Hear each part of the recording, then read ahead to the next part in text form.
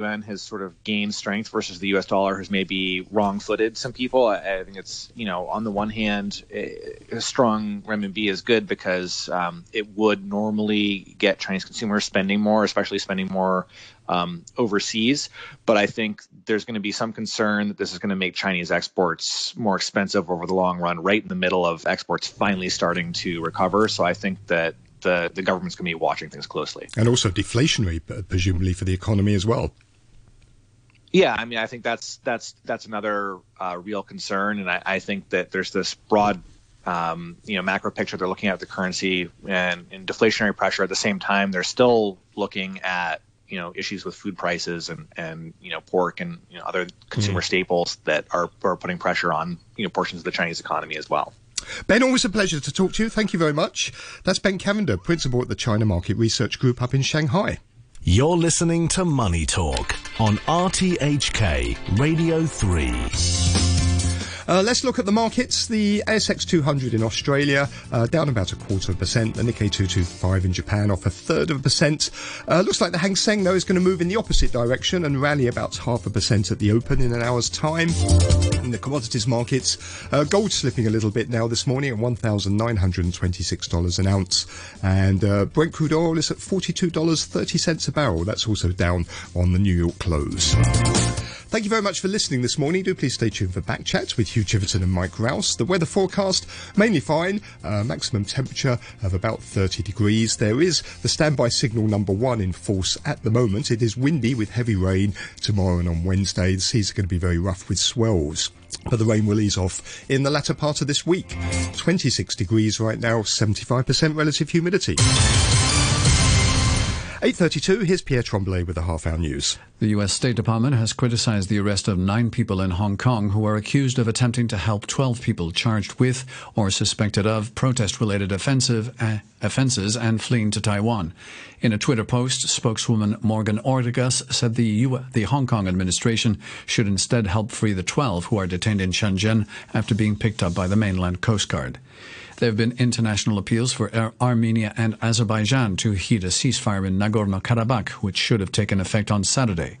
The Armenian authorities in Stepanakert, the main city in Nagorno-Karabakh, said it was again being shelled. Armenia has denied carrying out what Azeri officials have called a war crime after rockets destroyed housing in Azerbaijan's second city, Ganja. Hikmet Hajiev is a senior advisor to the Azeri president. It was a deliberate and indiscriminate attack with the sole purpose to kill civilians and to cause a panic among Azerbaijani civilians. And it once again demonstrates that Armenia is not serious about peace talks, and we agreed about a humanitarian ceasefire. In the immediate aftermath of the ceasefire, Armenia attacked Azerbaijani cities. Activists in Belarus said more than 400 people have been detained in a brutal crackdown on protesters demonstrating against President Alexander Lukashenko. The security forces acted swiftly, deploying water cannon and stun grenades as demonstrators took to the streets of Minsk and other cities for the 9th Sunday in a row. The BBC's Jonathan Fisher reports. Sunday's demonstrations in Belarus's capital, Minsk, now follow a familiar course. Tens of thousands of people marched through the streets, demanding President Lukashenko step down. And he responds by sending his security forces to beat and arrest as many of them as possible. What makes this weekend different is that on Saturday, President Lukashenko held a long meeting with a group of political prisoners in jail. It's the first indication, after more than 2 months of protests, that he just might be willing to negotiate with the opposition. Another of President Trump's tweets have been given a disclaimer by Twitter to alert its users it may represent misleading and potentially harmful information related to COVID-19. He tweeted what he called a total and complete sign-off from White House doctors meant that he couldn't get COVID-19 and was now immune. Mr. Trump later spoke to Fox News. It seems like I'm immune, so I can go way out of a basement, which I would have done anyway, and which I did, because you have to run a country. You have to get out of the basement, and it looks like I'm immune for, I don't know, maybe a long time, or maybe a short time. It could be a lifetime. Nobody really knows, but I'm immune. So the president is in very good shape. Next news at 9.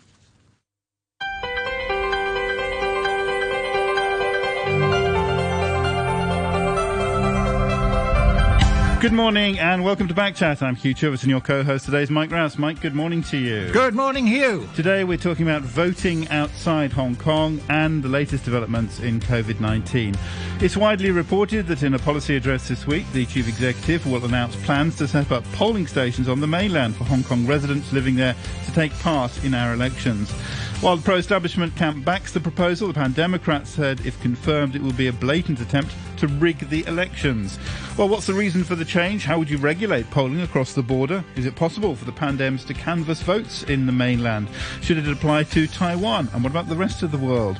After 9, we're going to be talking about COVID. A leading microbiologist has warned that more than 1,000 people could die from the disease this winter unless social distancing measures at high-risk venues are properly implemented, and cited places such as restaurants, bars, wet markets and care homes. Do you agree? Let us know your thoughts. As ever, you can leave a message on our Facebook page, Backchat and RTHK Radio 3. You can email us, backchat@rthk.hk, or you can call us, and our telephone number is 233-88266. That's 233-88266. We're going to talk about the voting issue in just a moment. First of all, a few emails related to discussions last week and a few other issues. Kim is taking us to task for our coverage of the Boer War.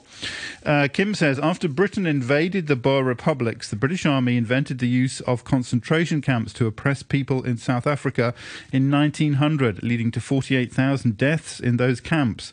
The camps were set up to get black people off the land so the Boers couldn't get supplies from them, which also enabled landless black farmers to be used as forced labourers on gold mines. The Nazis picked up on the idea of using such camps. I expect silence from some of your hosts and listeners on any atrocities by Western imperial powers, not out of shame or disgust. It's because of efforts of a deliberate campaign to demonize China and its people, who have long been victims of oppression by the West, so as to prevent any discussions of Western state-perpetrated mass atrocities and genocides. Some outdated, narrow-minded Western commentators, as well as their poodles, peddling a modern form of neo-imperialism fused with racism and nativism, still believe in their baseless perceived superiority. That is from Kim. Ching says, did you want to comment? I thought the camps locked up the white people, the Boers, the Dutch. It was mostly white people. Yeah, he seemed to be, I thought... There were black people as well, right. who died, yeah. Okay. But it was predominantly, white people. Yeah, the Dutch, settlers from Europe. The Boers, yeah. That's right. Okay, Ching says, and there's some discussion about whether it was whether they invented it. It had been done by the Americans in the Philippines previously. Ching says, online influencers in Britain, beware.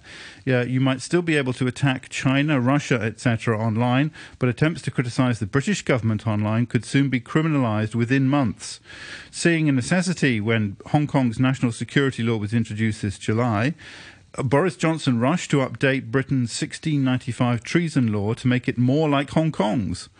The revised law will prevent Brits from secretly accepting cash and help from foreign sources to commit acts which destabilise the country. In a language strangely similar to Beijing's, the former Home Secretary declared, quote, national security is a necessary first line of defence, unquote. A new espionage section would be used to arrest influencers who don't share the values of Britain, the US and other members of the Five Eyes, according to the Daily Mail. Johnson wants this done within months, as soon as possible, but of course preferably done discreetly with as little media coverage and opposition as possible. In an address to his party last week, Johnson also accused the whole criminal justice system of being, quote, hamstrung by what the Home Secretary would doubtless and rightly call the lefty human rights lawyers and other do-gooders, unquote. We feel you, Mr. Prime Minister. Governing is tough without those powers. That is from Ching. Herman says the local education sector should get on its knees and apologise to all of Hong Kong for creating a generation of students who are so competitively disadvantaged they will struggle to find work in international settings and forget about working in the mainland or Taiwan for that matter. And finally, Andrew Kay says to the Hong Kong Observatory, really? Signal 1 again? For a storm that's tracking south of Hainan smacks of the civil servant cover my arse syndrome. Are we ever going to get this weather advice? Are we ever going to get weather advice under this regime? Thank you very much indeed for those comments. Joining us to talk about the issue of voting outside Hong Kong, we have now Emily Lau, former Democratic Party lawmaker and leader of the Democratic Party, and Andrew Leung, an international and independent China strategist. Emily Lau, good morning to you.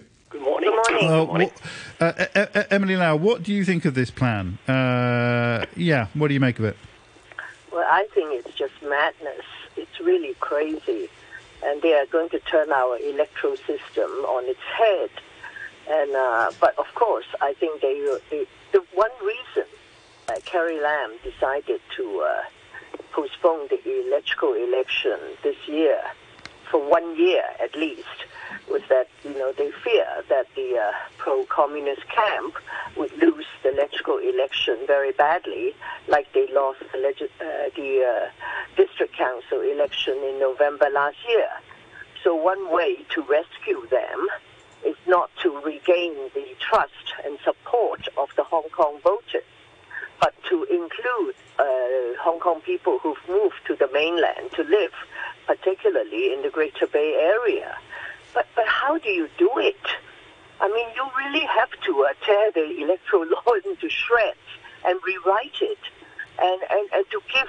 They say there are about 500,000 or whatever number of people living there, giving them the right to vote. And how do you carry it out? How do you monitor the voting? How do you do the campaigning? How do you count the votes?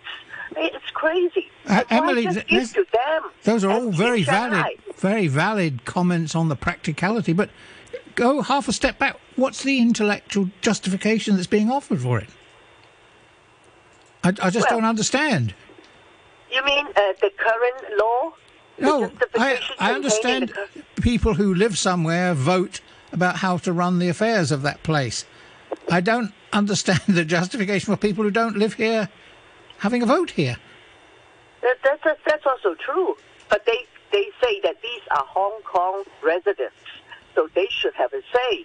But there are many Hong Kong residents living all over the world. Many live in Taiwan, which is quite close by, or in the UK, or in Canada, Australia, the United States. So should they have a vote too? Of course they say no. They say, because these are people living in China, the Greater Bay Area. So I say, well, good. Why don't we give all the Chinese people one person, one vote, if they are so keen to have the vote? The reports in the South China Morning Post today are suggesting that it won't just be the Greater Bay Area, it'll be the whole of China. There will be polling stations set up in the major cities, in the Hong Kong offices there. Is that right? Yeah. Is that... You're laughing. How can the Hong Kong political parties who intend to send candidates to stand, how do they campaign? Many of us don't even have home visit permits. We are not allowed to go there. And who is going to monitor the conduct of the election? You may say, you do it inside the Economic and Trade Office, and Hong Kong officials there may take some part. But what about outside the office? They have no jurisdiction, and so it would be up to the public security or the national security to enforce it. I mean, this is just madness. How are they going to count the votes? Who is going to monitor the counting? I mean, really. But I guess because they want to do it, and then, of course, today or tomorrow, President Xi Jinping is going to be in Shenzhen, and Carrie Lam, I've read in the press today that she's going to cancel her policy address or postpone it because that's supposed to be on Wednesday, and she's going to be going to Shenzhen. And maybe the president will tell her that it is a very good idea and she must do it.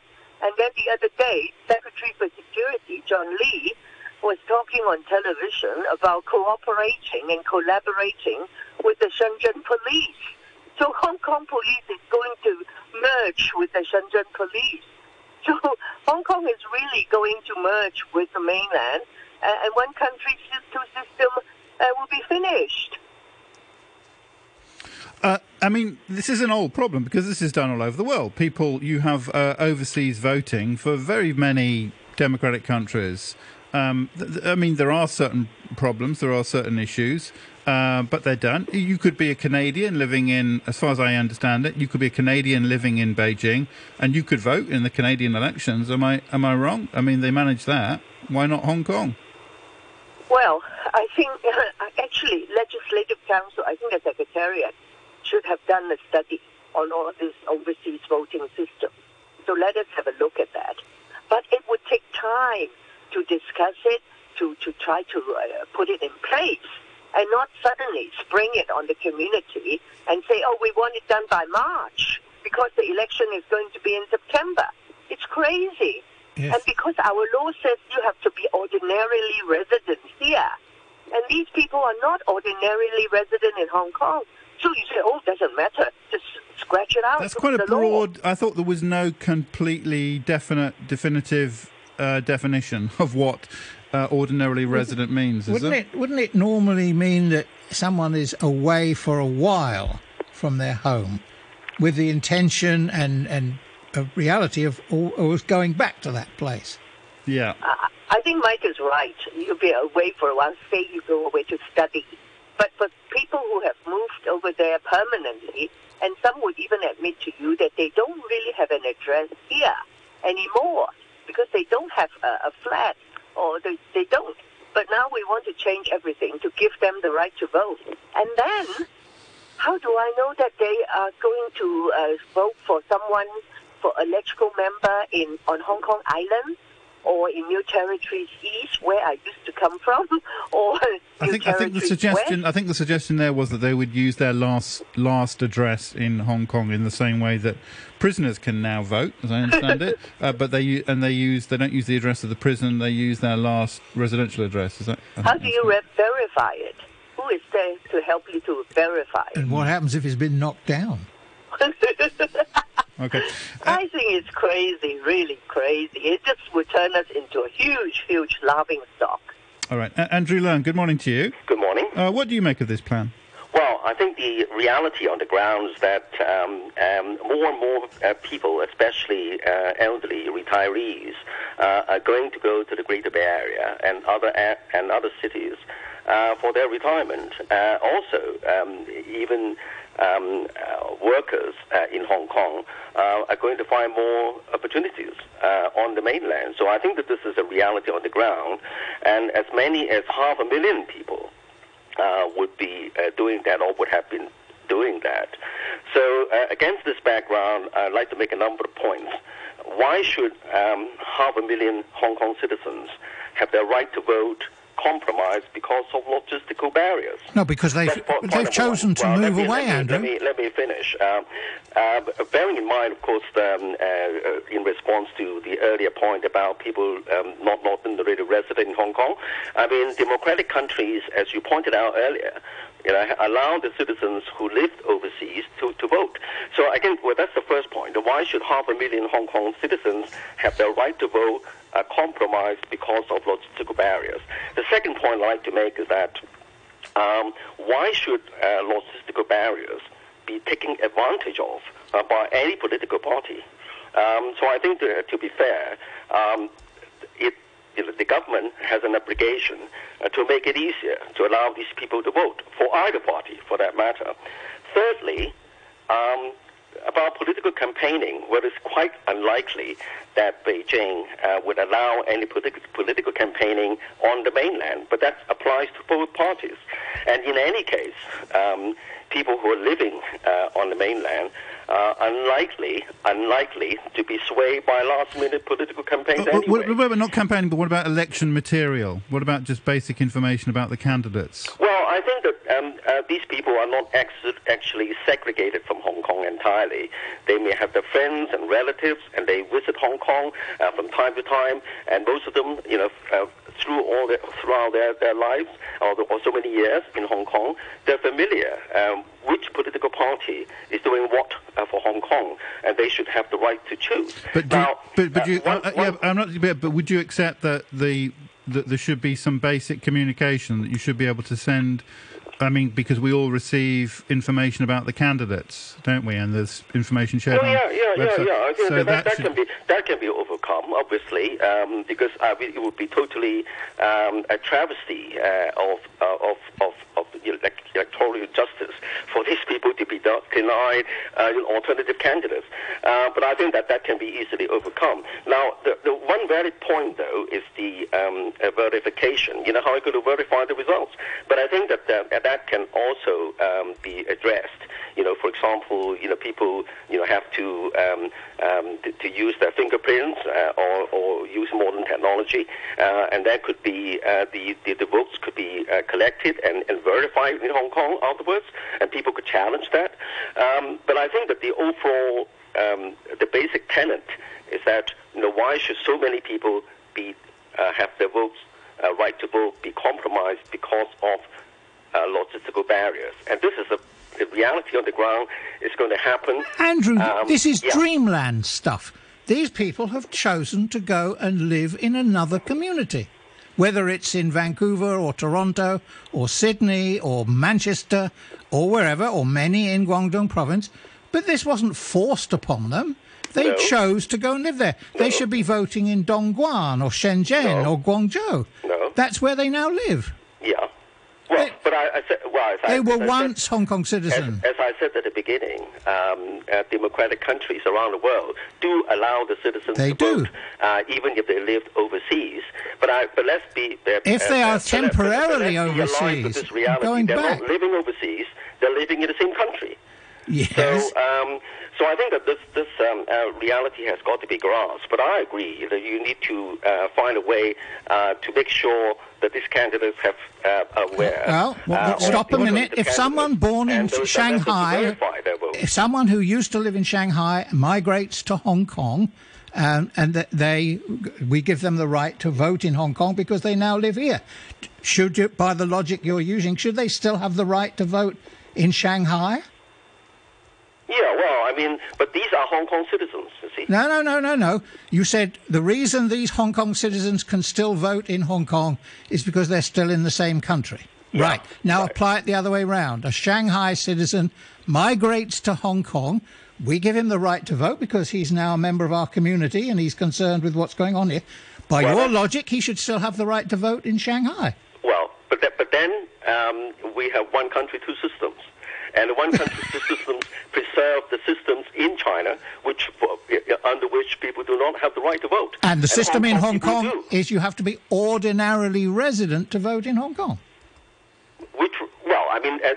That comes back to my point about logistical barriers. No, it's not logistical barriers, it's fundamental logic. If I live in Dongguan, I'm concerned with the parks, the refuse collection, all the other municipal services of Dongguan. That's where I should be voting. Not back in Hong Kong and voting for LegCo even. No, but these are Hong Kong citizens. Yes. They do not have I mean, unless they're Chinese citizens, I don't think that they would be allowed to vote in the village elections in China, for that matter. Well, you just said they were. We're all Chinese citizens. Hong Kong people. We're not talking about Chinese nationals living on the mainland. We're talking about Hong Kong citizens who have the right to vote, who lived in the Greater Bay Area as part of China, and they are subject to Hong Kong's one-country systems, and their rights to vote need to be protected. Andrew, this is Emily Lau. Are you suggesting that Hong Kong people who've moved to other countries who are still Hong Kong permanent residents, there is no such thing as Hong Kong citizen, my dear friend? They are Chinese citizens, but they are Hong Kong permanent residents. Are you suggesting that they all should be given a vote too? Well, I think, as I said, Chinese citizens or mainland citizens, they are subject to the laws on the mainland. But I think the Hong Kong citizens are subject to the laws in Hong Kong. And under the laws of Hong Kong, they have the right to vote, and this right to vote needs to be protected. No, Hong Kong. Sorry, no. Hong Kong residents. Hong Kong permanent residents. Living in Canada, in Australia, in the UK, and Taiwan, can they vote too? Well, but then they are not in the same country. Whoa. You're saying Taiwan is not the same country? Same country. On the mainland. So it's the physical boundary of the country that determines whether they have a vote. It's not your principle. You don't have a principle, actually, do you? No, but then of course people who lived abroad, they are not they are Hong Kong citizens, and they of course they are Chinese allowed to vote. Citizens. But we're talking about people living in the same country, and then they should not have their vote right to vote compromised by logistical barriers. But not people. Then you're saying people overseas, Hong Kong permanent residents, they shouldn't be allowed to vote, because there have been suggestions that they should be allowed to vote. Sorry, which one? You're saying that Hong Kong permanent residents living in, say, Canada, they should not be allowed to vote. Is that right? No, I didn't say that. Of course they should vote. They can vote. And in fact, a lot of people who've got Canadian passports are in Hong Kong. Yeah, but in Canada, no. I'm talking about people who live in Vancouver, nevertheless have Hong Kong permanent residency. They should be allowed to take part in Hong Kong elections. Is that what you're saying? Well, I don't see why not. Oh, okay. I'm just clarify. Yeah. Should we you think they should? So the issue of whether it's the same country or not is not relevant. Well, no. What I'm saying is that the fact that they lived in the same country, and they should not have their right to vote being compromised by lots of. But that principle applies. That principle applies everywhere in the world. If you're a Hong Kong permanent resident, you should get a vote. Is that your stance? Well, I think that if a lot of people in Canada or other parts of the world, Hong Kong citizens still, and then most of them come back to Hong Kong quite frequently. But if they live abroad and want to vote in Hong Kong, well, I think that should be addressed as well. Should be allowed. Should be permitted. Well, I don't think that they should be denied the right to vote if they are permanent Hong Kong citizens. How about ballot boxes for them? How about what? How about putting ballot boxes for them in Toronto and Vancouver? If we're going to put ballot boxes in Dongguan and Guangzhou and elsewhere, and presumably Lhasa, wherever in the mainland Hong Kong citizens live, are we going to have those ballot boxes as well for them in Sydney and Melbourne? Well, I think nowadays with technology, I think that these problems can be overcome. I mean, sort of voting, sort of by post or by electronic means, provided they are properly verified. As I said, exactly. Hong Kong identity card number. How are you going to monitor it, Andrew? Well, I think that the system needs to be devised to verify these results back in Hong Kong. As I said, I mean, nowadays with technology, and then Hong Kong's permanent citizens have their ID cards, and then also fingerprints, things like that. It's not beyond the bounds of possibility that a proper system could be devised. But I think the basic point is that you can't deny more than 500,000 Hong Kong people, Hong Kong citizens, and have the right to vote. Should they pay tax? Presumably they should also pay Hong Kong tax. They should pay Hong Kong tax, should they? And residents, Hong Kong residents living in Vancouver and so on, if they've got a permanent residency, they should pay Hong Kong tax? No representation without taxation? It's normally the other way around. Another issue. I mean, we're talking about election here. But what is their right to decide issues in a community where they no longer live? Say that again? What is their right to participate in the political debates and decisions of a community where they no longer live? Well, I think that they can reflect their views in another way, but obviously people live on the mainland, or people live in Canada, or some even live in the United States, do not are as active in taking part in political debates. I mean, that's the fact. We just got 30 seconds, but Emily Lau, I just wanted to get your view. I mean, this, as I say, this is widely done in other places, and also we make special arrangements, for example, for the payment of social welfare for people who have retired and live in the Greater Bay Area, and that seems very humane. That seems to be a rational thing. It's really just an extension of that, isn't it, to recognise that there are Hong Kongers who live outside Hong Kong? Well, I don't think people have raised any question about paying their welfare. But this one is very controversial, and we have just flagged some of the problems in the last 20, 25 minutes. So if it is so controversial, it should be discussed properly. But now it seems they are going to bulldoze it through. And even listening to Andrew Leung, Okay, sorry, we're out of time. Beg your pardon. Emily Lau, thanks for joining us this morning. Former Democratic Party lawmaker and Andrew Leung. We talk about COVID after the news. 26 degrees at the moment, humidity 72%. For, I don't know, maybe a long time, or maybe a short time. It could be a lifetime. Nobody really knows, but I'm immune. So the president is in very good shape. You're listening to the news on RTHK.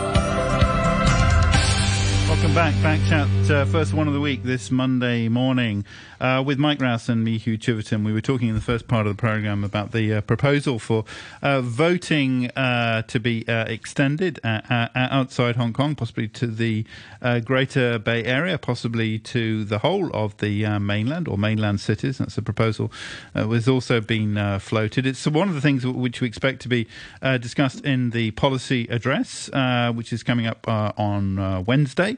This week. Unfortunately, as far as we know, unlike I think the last 15 years or something, there will be no chance to talk to the chief executive on the matter of the policy address. Where in the past there has been a phone-in in Chinese across channels and also in English. As far as we know, that's not being done this year, which is a shame. It was actually done by the Chief Secretary last year. Nevertheless, we expect the policy address to go ahead, as far as we know, on Wednesday. There's a question about that. Jim says, grateful if you could let your listeners know when this will be, the date and time. So that's this Wednesday, so that's the 14th of October at 11 o'clock.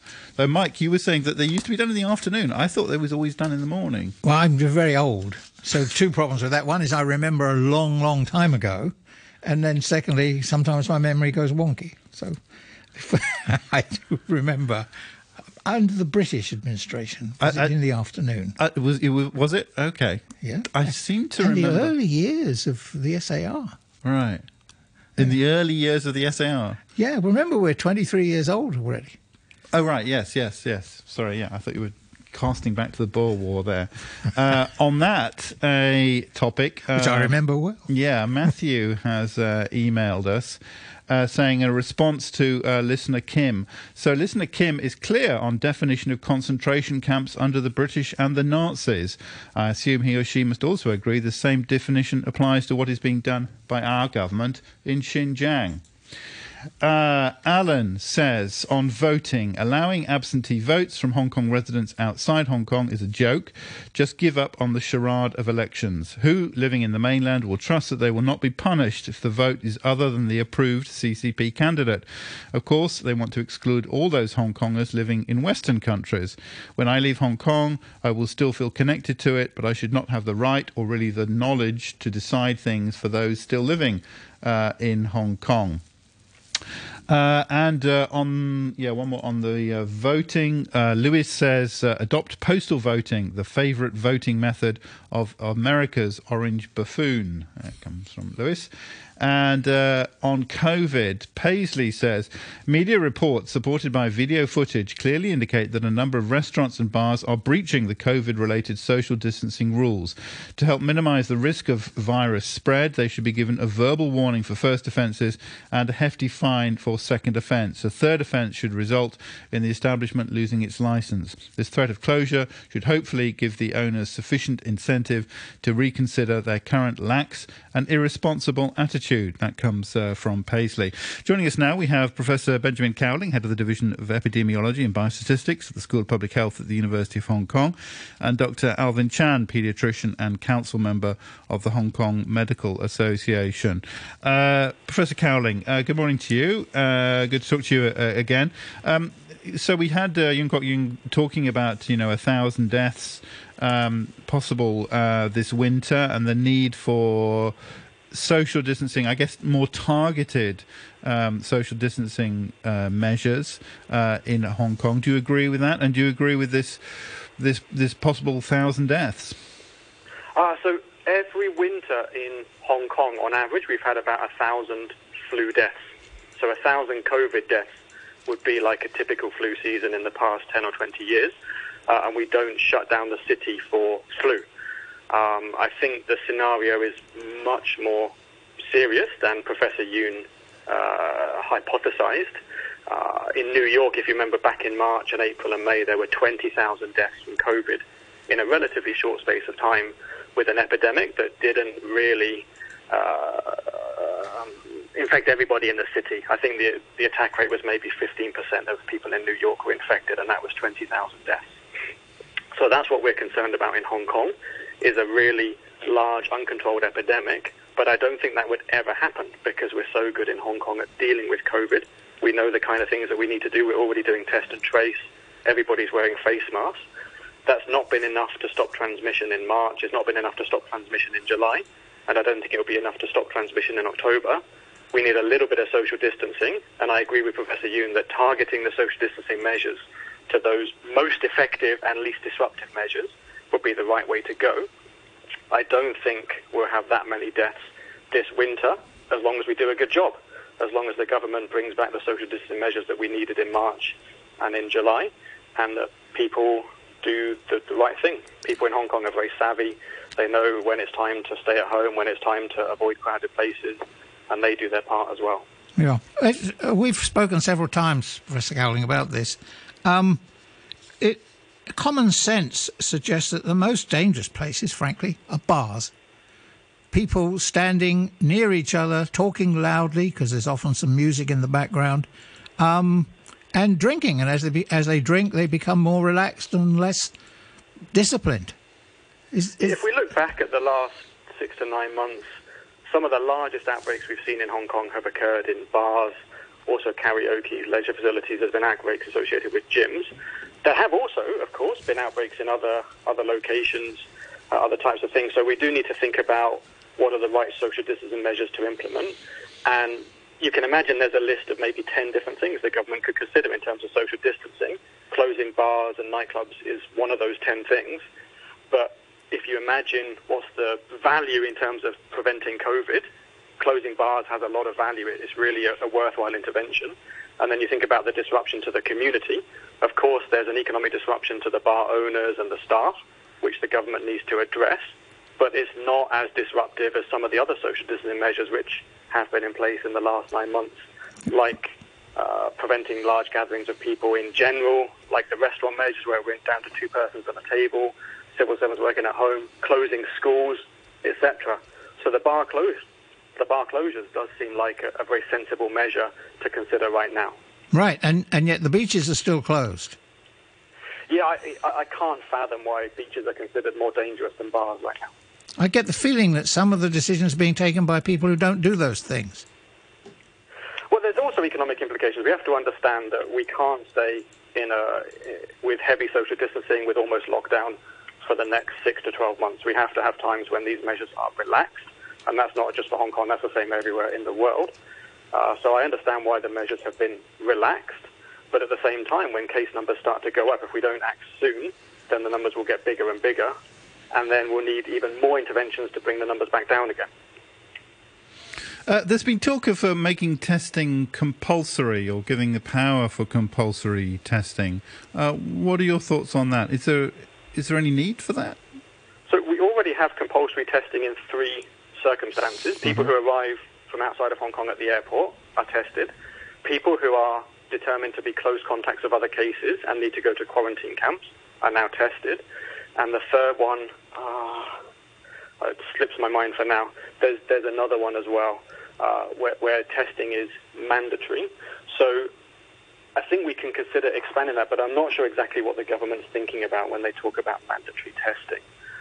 Who exactly are they proposing to make the testing mandatory, and why? And I'm still waiting to hear more details of that. Dr. Chan, good morning to you. Yes, good morning. Thank you very much indeed for joining us. Are you worried about the winter looking ahead, and as the weather changes and the temperature goes down, will we be facing new, fresh problems?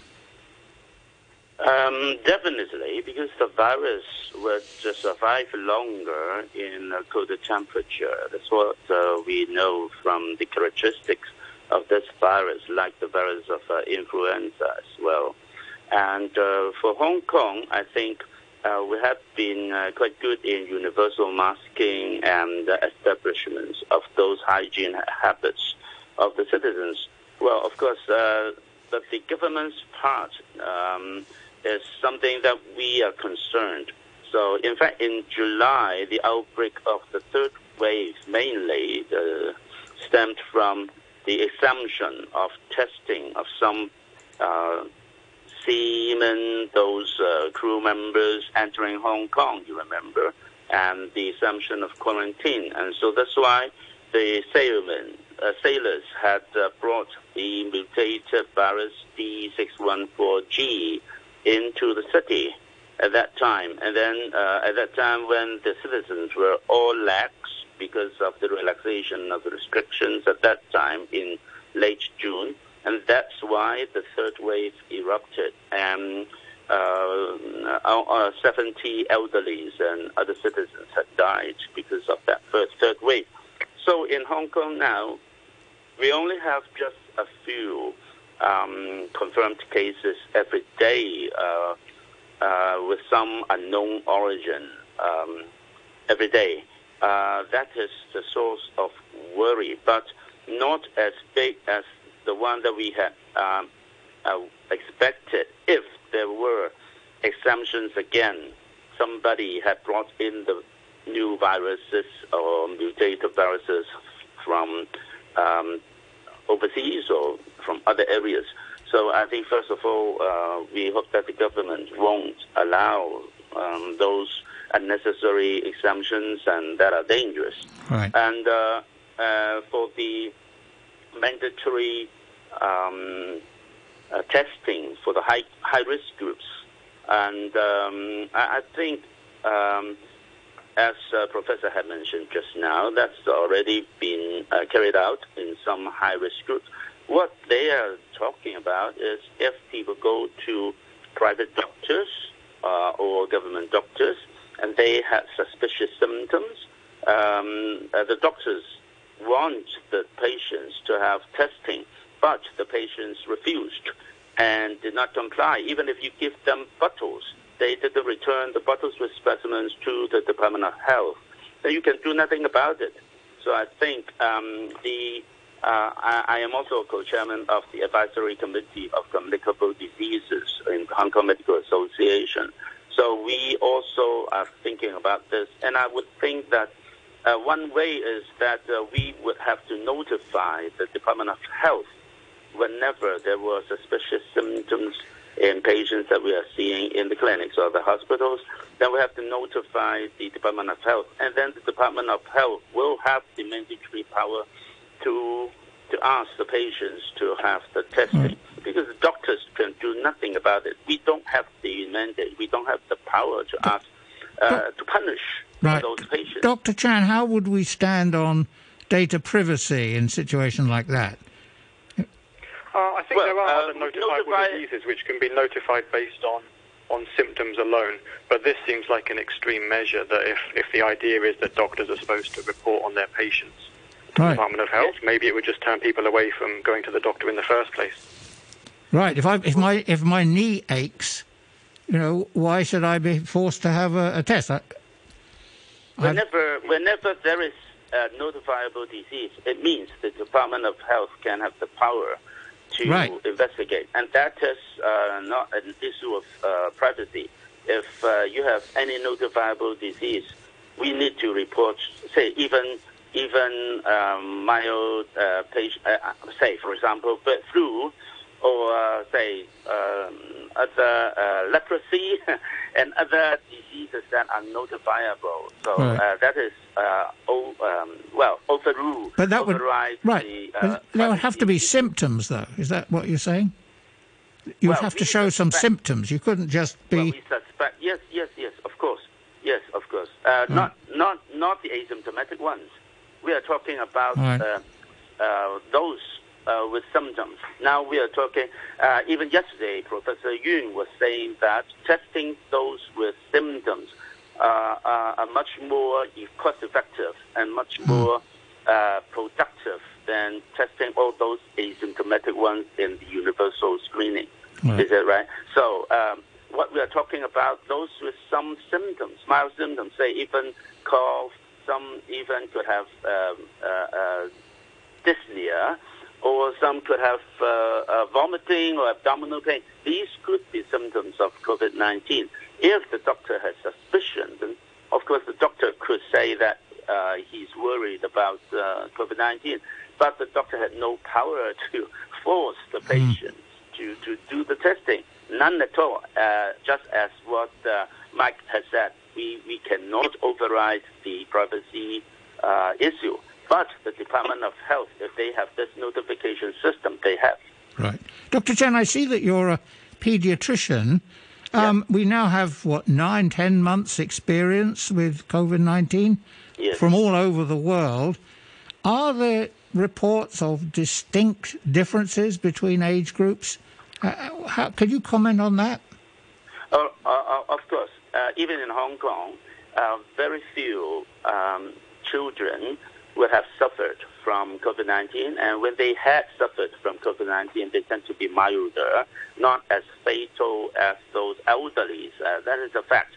But however, we still have to protect the children from the infection, because these children could spread, if infected, they could spread the disease to the elderly, and that could be very serious, first of all. Secondly, all over the world now, especially in the Caucasians, we found that there is serious complication if children could have got infected.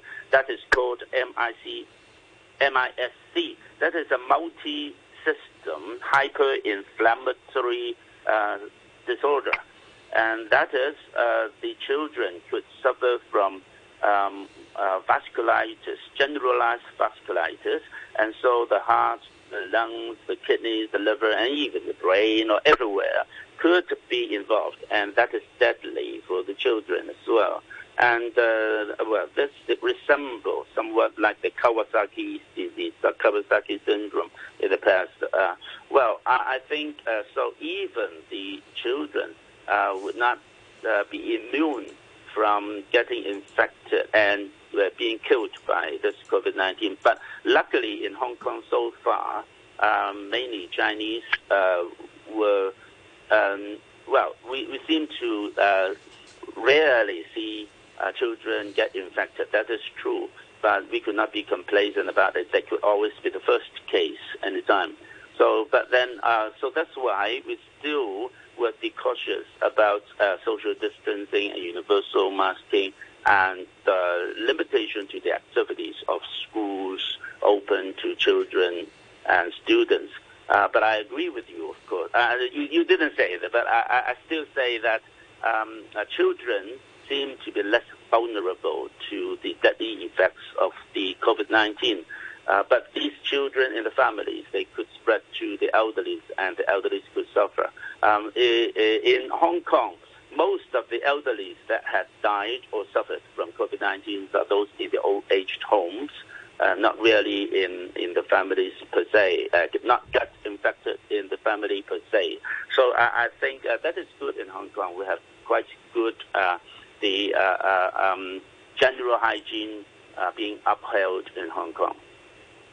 Okay, this is an email from Jay who says, we are not getting the true numbers because in these flu seasons we have many people who have not caught flu or different viruses because of the face mask.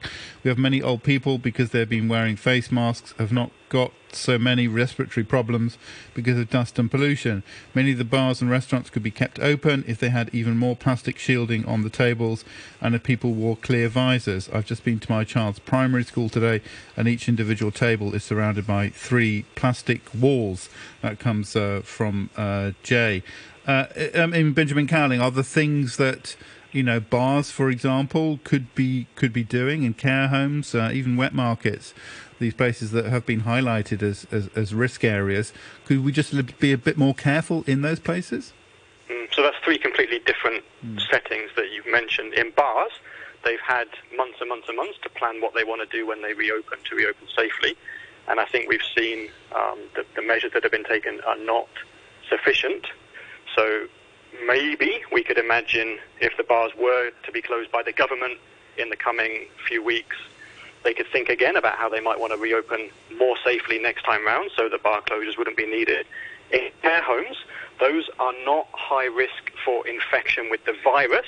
Actually, they're relatively low risk for getting infection with the virus, but there's a high consequence. That's a difference. So if a virus does get into a care home, it can have enormous consequences. We've seen 1/3 of the deaths in our 3rd wave occurred in care homes. So there were not a lot of infections in care homes, but when infections did occur, they were very, very nasty. And probably the best way to protect care homes right now is to start regular testing of staff in the homes, maybe on a weekly basis, maybe even more frequently, so that if there are infections and then early stages of outbreaks, we can stop it more and more quickly. And for wet markets, I'm not aware of any transmission in wet markets in Hong Kong, to be honest. I think any enclosed area, whether it's a supermarket, a wet market, other kind of shops, are locations where transmission. But I think we should consider all of those locations together. I don't think there's anything particularly dangerous about wet markets as opposed to all kinds of other supermarkets and shops. Okay, that does remind me of a recent study in the news suggesting that the virus is very, very hardy on smooth surfaces, and money was mentioned, and phone surfaces. The glass on phone surfaces can survive for weeks on those surfaces. Does anything follow from that? Should we stop using money, Benjamin Cowling? I think we need to be a little bit cautious about those studies. So those are studies in laboratories, in ideal conditions. In reality, we haven't seen a lot of examples of transmission through surfaces, through money. We know that theoretically it can happen, but it doesn't seem to be the main way that transmission occurs. Most of the time, when we're able to figure out how transmissions occurred, it's prolonged close contact with people who are known to be infected. Some places won't take cash now. A few places won't take cash. Is that does that make sense? I mean, it's okay. It's good to go contactless, to do payments that way in general. But I don't think the money itself is a big hazard. And we have alcohol everywhere. All of the shops have alcohol at the entrances. So I don't think that's a place we need to focus on a lot. I think reducing prolonged close contact between people, particularly groups of people, would be the priority. Okay. Leon, in an email, says European COVID cases are skyrocketing. Why on earth is the Hong Kong government still refusing to add all European countries to its list of high-risk countries? By allowing returnees from these countries to spend their 14 days quarantine at home rather than in designated hotels, the government is simply increasing the risk of spread among the local population. The government should act immediately to correct this obvious error. Dr. Chan, do you agree with that? Any thoughts on that? Well, obviously, France, say, for example, had a very high infection rate now and also the mortality. So, say, for example, I think it's rational to add France and Spain, for example, to the list of the quarantined tourists from those countries or returnees from those countries. Now we just included UK and India, America, etc., right? So I think it's sensible to increase those places with high infection rate now. And just now you also mentioned about the paperless or the use of money. I just like to remind us that, say, for example, in China, mainland China, in Wuhan, the first place that had erupted, in China, most people just use PayPal or WeChat, and they didn't use paper money anymore. Still, they got erupted there, and explosive ones at that time. So I think, as just now Professor said, the use of paper money might not really be that significant, except as a theoretical risk. And also, I would like to add one thing, is that vaccination against influenza seems to benefit. At least there could be less chance of co-infection of influenza and COVID-19. And when there's infection of COVID-19, the co-infection of influenza could be deadly as well. So we encourage more vaccinations of influenza this season. Unfortunately, it seems that we don't have enough vaccines in Hong Kong, as usual, because every year there's not enough vaccines allocated to the market of Hong Kong. This year, because of the awareness of the citizens, the demand for the flu vaccines is even greater, and the doctors are crying out. The doctors couldn't have the vaccines that they had ordered. Even they had ordered, the pharmaceuticals could not supply them, and that is a problem. So we have to ask the government to take care, and if necessary, there could be stockpile accumulated in the government. They might have to release some to the private doctors, and then they have to negotiate with the pharmaceuticals so that they could import more influenza vaccine to Hong Kong. That's one issue. Can that be addressed quickly by the government? Of course, that's a commercial issue. So that might not be able to fully comply to the needs of Hong Kong this year. But the government needs to know that obviously the government is much more powerful than individual doctors. The individual doctor had already cried out in despair. They couldn't have the vaccines that the citizens need.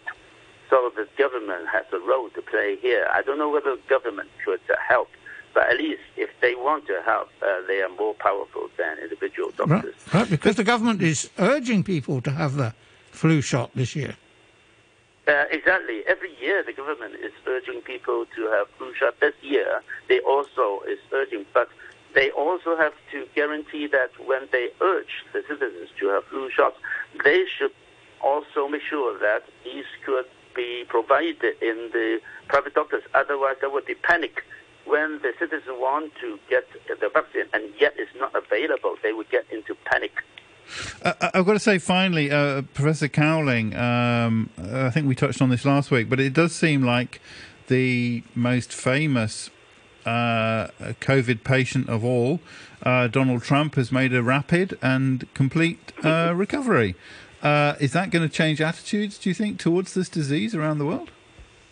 I think one of the things that he said was important, and that's don't let your lives be dominated by the fear of COVID-19. And when you look at the political polls in the US, it's actually very distinct, the Republicans versus Democrats. Republicans have the same kind of viewpoint, not giving into fear, and the Democrats are hiding in the basement. But we have to get on with our lives. We've got another 12 months of this before a vaccine's available. So we have to enjoy the times when case numbers are low, and when case numbers come up, we do need to support the government's social distancing measures and do our bit to reduce transmission, and then look forward to the next break. Okay. Well, thank you very much indeed for joining us once again, Professor Benjamin Cowling there from the Division of Epidemiology and Biostatistics and School of Public Health at the University of Hong Kong. Dr. Alvin Chan, a paediatrician, council member of the Hong Kong Medical Association. Thank you very much indeed. Jay says, now many places have machines to spray your fingers with disinfectant or alcohol. How efficient is this? It's certainly a good idea, especially if people are touching vegetables and things in the food market. And quite a few emails and mention on a Facebook page of the issue of voting. Kishore said on Facebook, the Pandems are making a mistake. They should be pushing for anyone with a permanent ID card outside of Hong Kong to be able to vote. Mail-in ballots are the answer. Yan says, totally agree with voting outside the border, but don't forget the large Hong Kong communities in Sydney, Vancouver and London. And Elizabeth says, and Toronto. Matthew responds, Kishore, the Pandems are making a mistake. Seriously? Come on, it's impossible for any genuine and informed observer not to understand that this proposal is entirely controlled by the CCP and designed to serve their self-interest by removing the risk that the Pandems can win a majority in LegCo. They will not let us have an election until this problem is solved, and they think that making it easier for patriotic Hong Kongers with business interests in South China to vote will do the trick. As soon as they are sure they can get the result they want, the LegCo election will be held, irrespective of the COVID situation or any other factor. Mail-in ballots for all permanent ID card holders outside Hong Kong would be great, but it does not serve the CCP's interests, so it will not happen, no matter what the Pan-Democrats or anyone else says. That's how a one-party dictatorship works. Nevertheless, we should all stand up and fight for it. It would be great to see community leaders like yourself and or the Zubin Foundation add its voice and directly push for the government and CCP to do this, rather than positioning it as a pan-Democrats mistake. TC says, as a Hong Konger living overseas, I believe that this is a form of discrimination against me. Under the proposed arrangement, one group of Hong Kongers living outside Hong Kong is getting preferential treatment over another. Why are Hong Kongers in the Greater Bay Area the only Hong Kongers outside the territory to enjoy the right to vote in Hong Kong elections? Now, why only the cities of mainland China, not other areas like Harbin, Inner Mongolia or Taipei, an area that the PRC considers its territory? Now, it's always been my belief that it's the Hong Kong SAR government policy to make it difficult for people to vote, because most in Hong Kong vote non-establishment. On another note, in my Canadian provinces elections, there are many ways for citizens to vote without being at the polling station on election day. Advanced polling is available, as well as mail-in ballots, and attaches some photos of that. TC also says, Emily Lau's comment, just 1 second.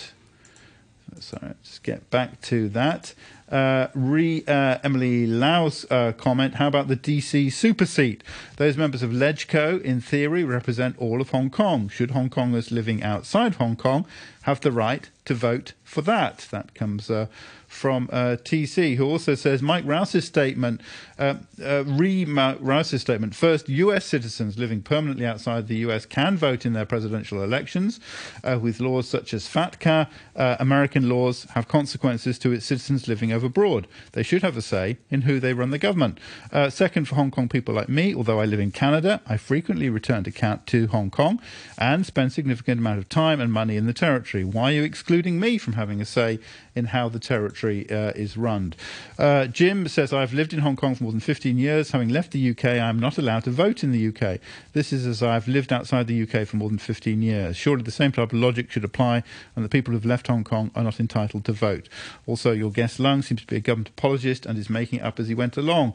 Did I also hear him say Taiwan was not part of China and was its own country? And MT says, thank you, Mike and Hugh, for doing Emily Lau's job for her and presenting some logical arguments rather than being blinded by hatred of the government and failing to be an effective opposition that presents alternatives. That's from MT.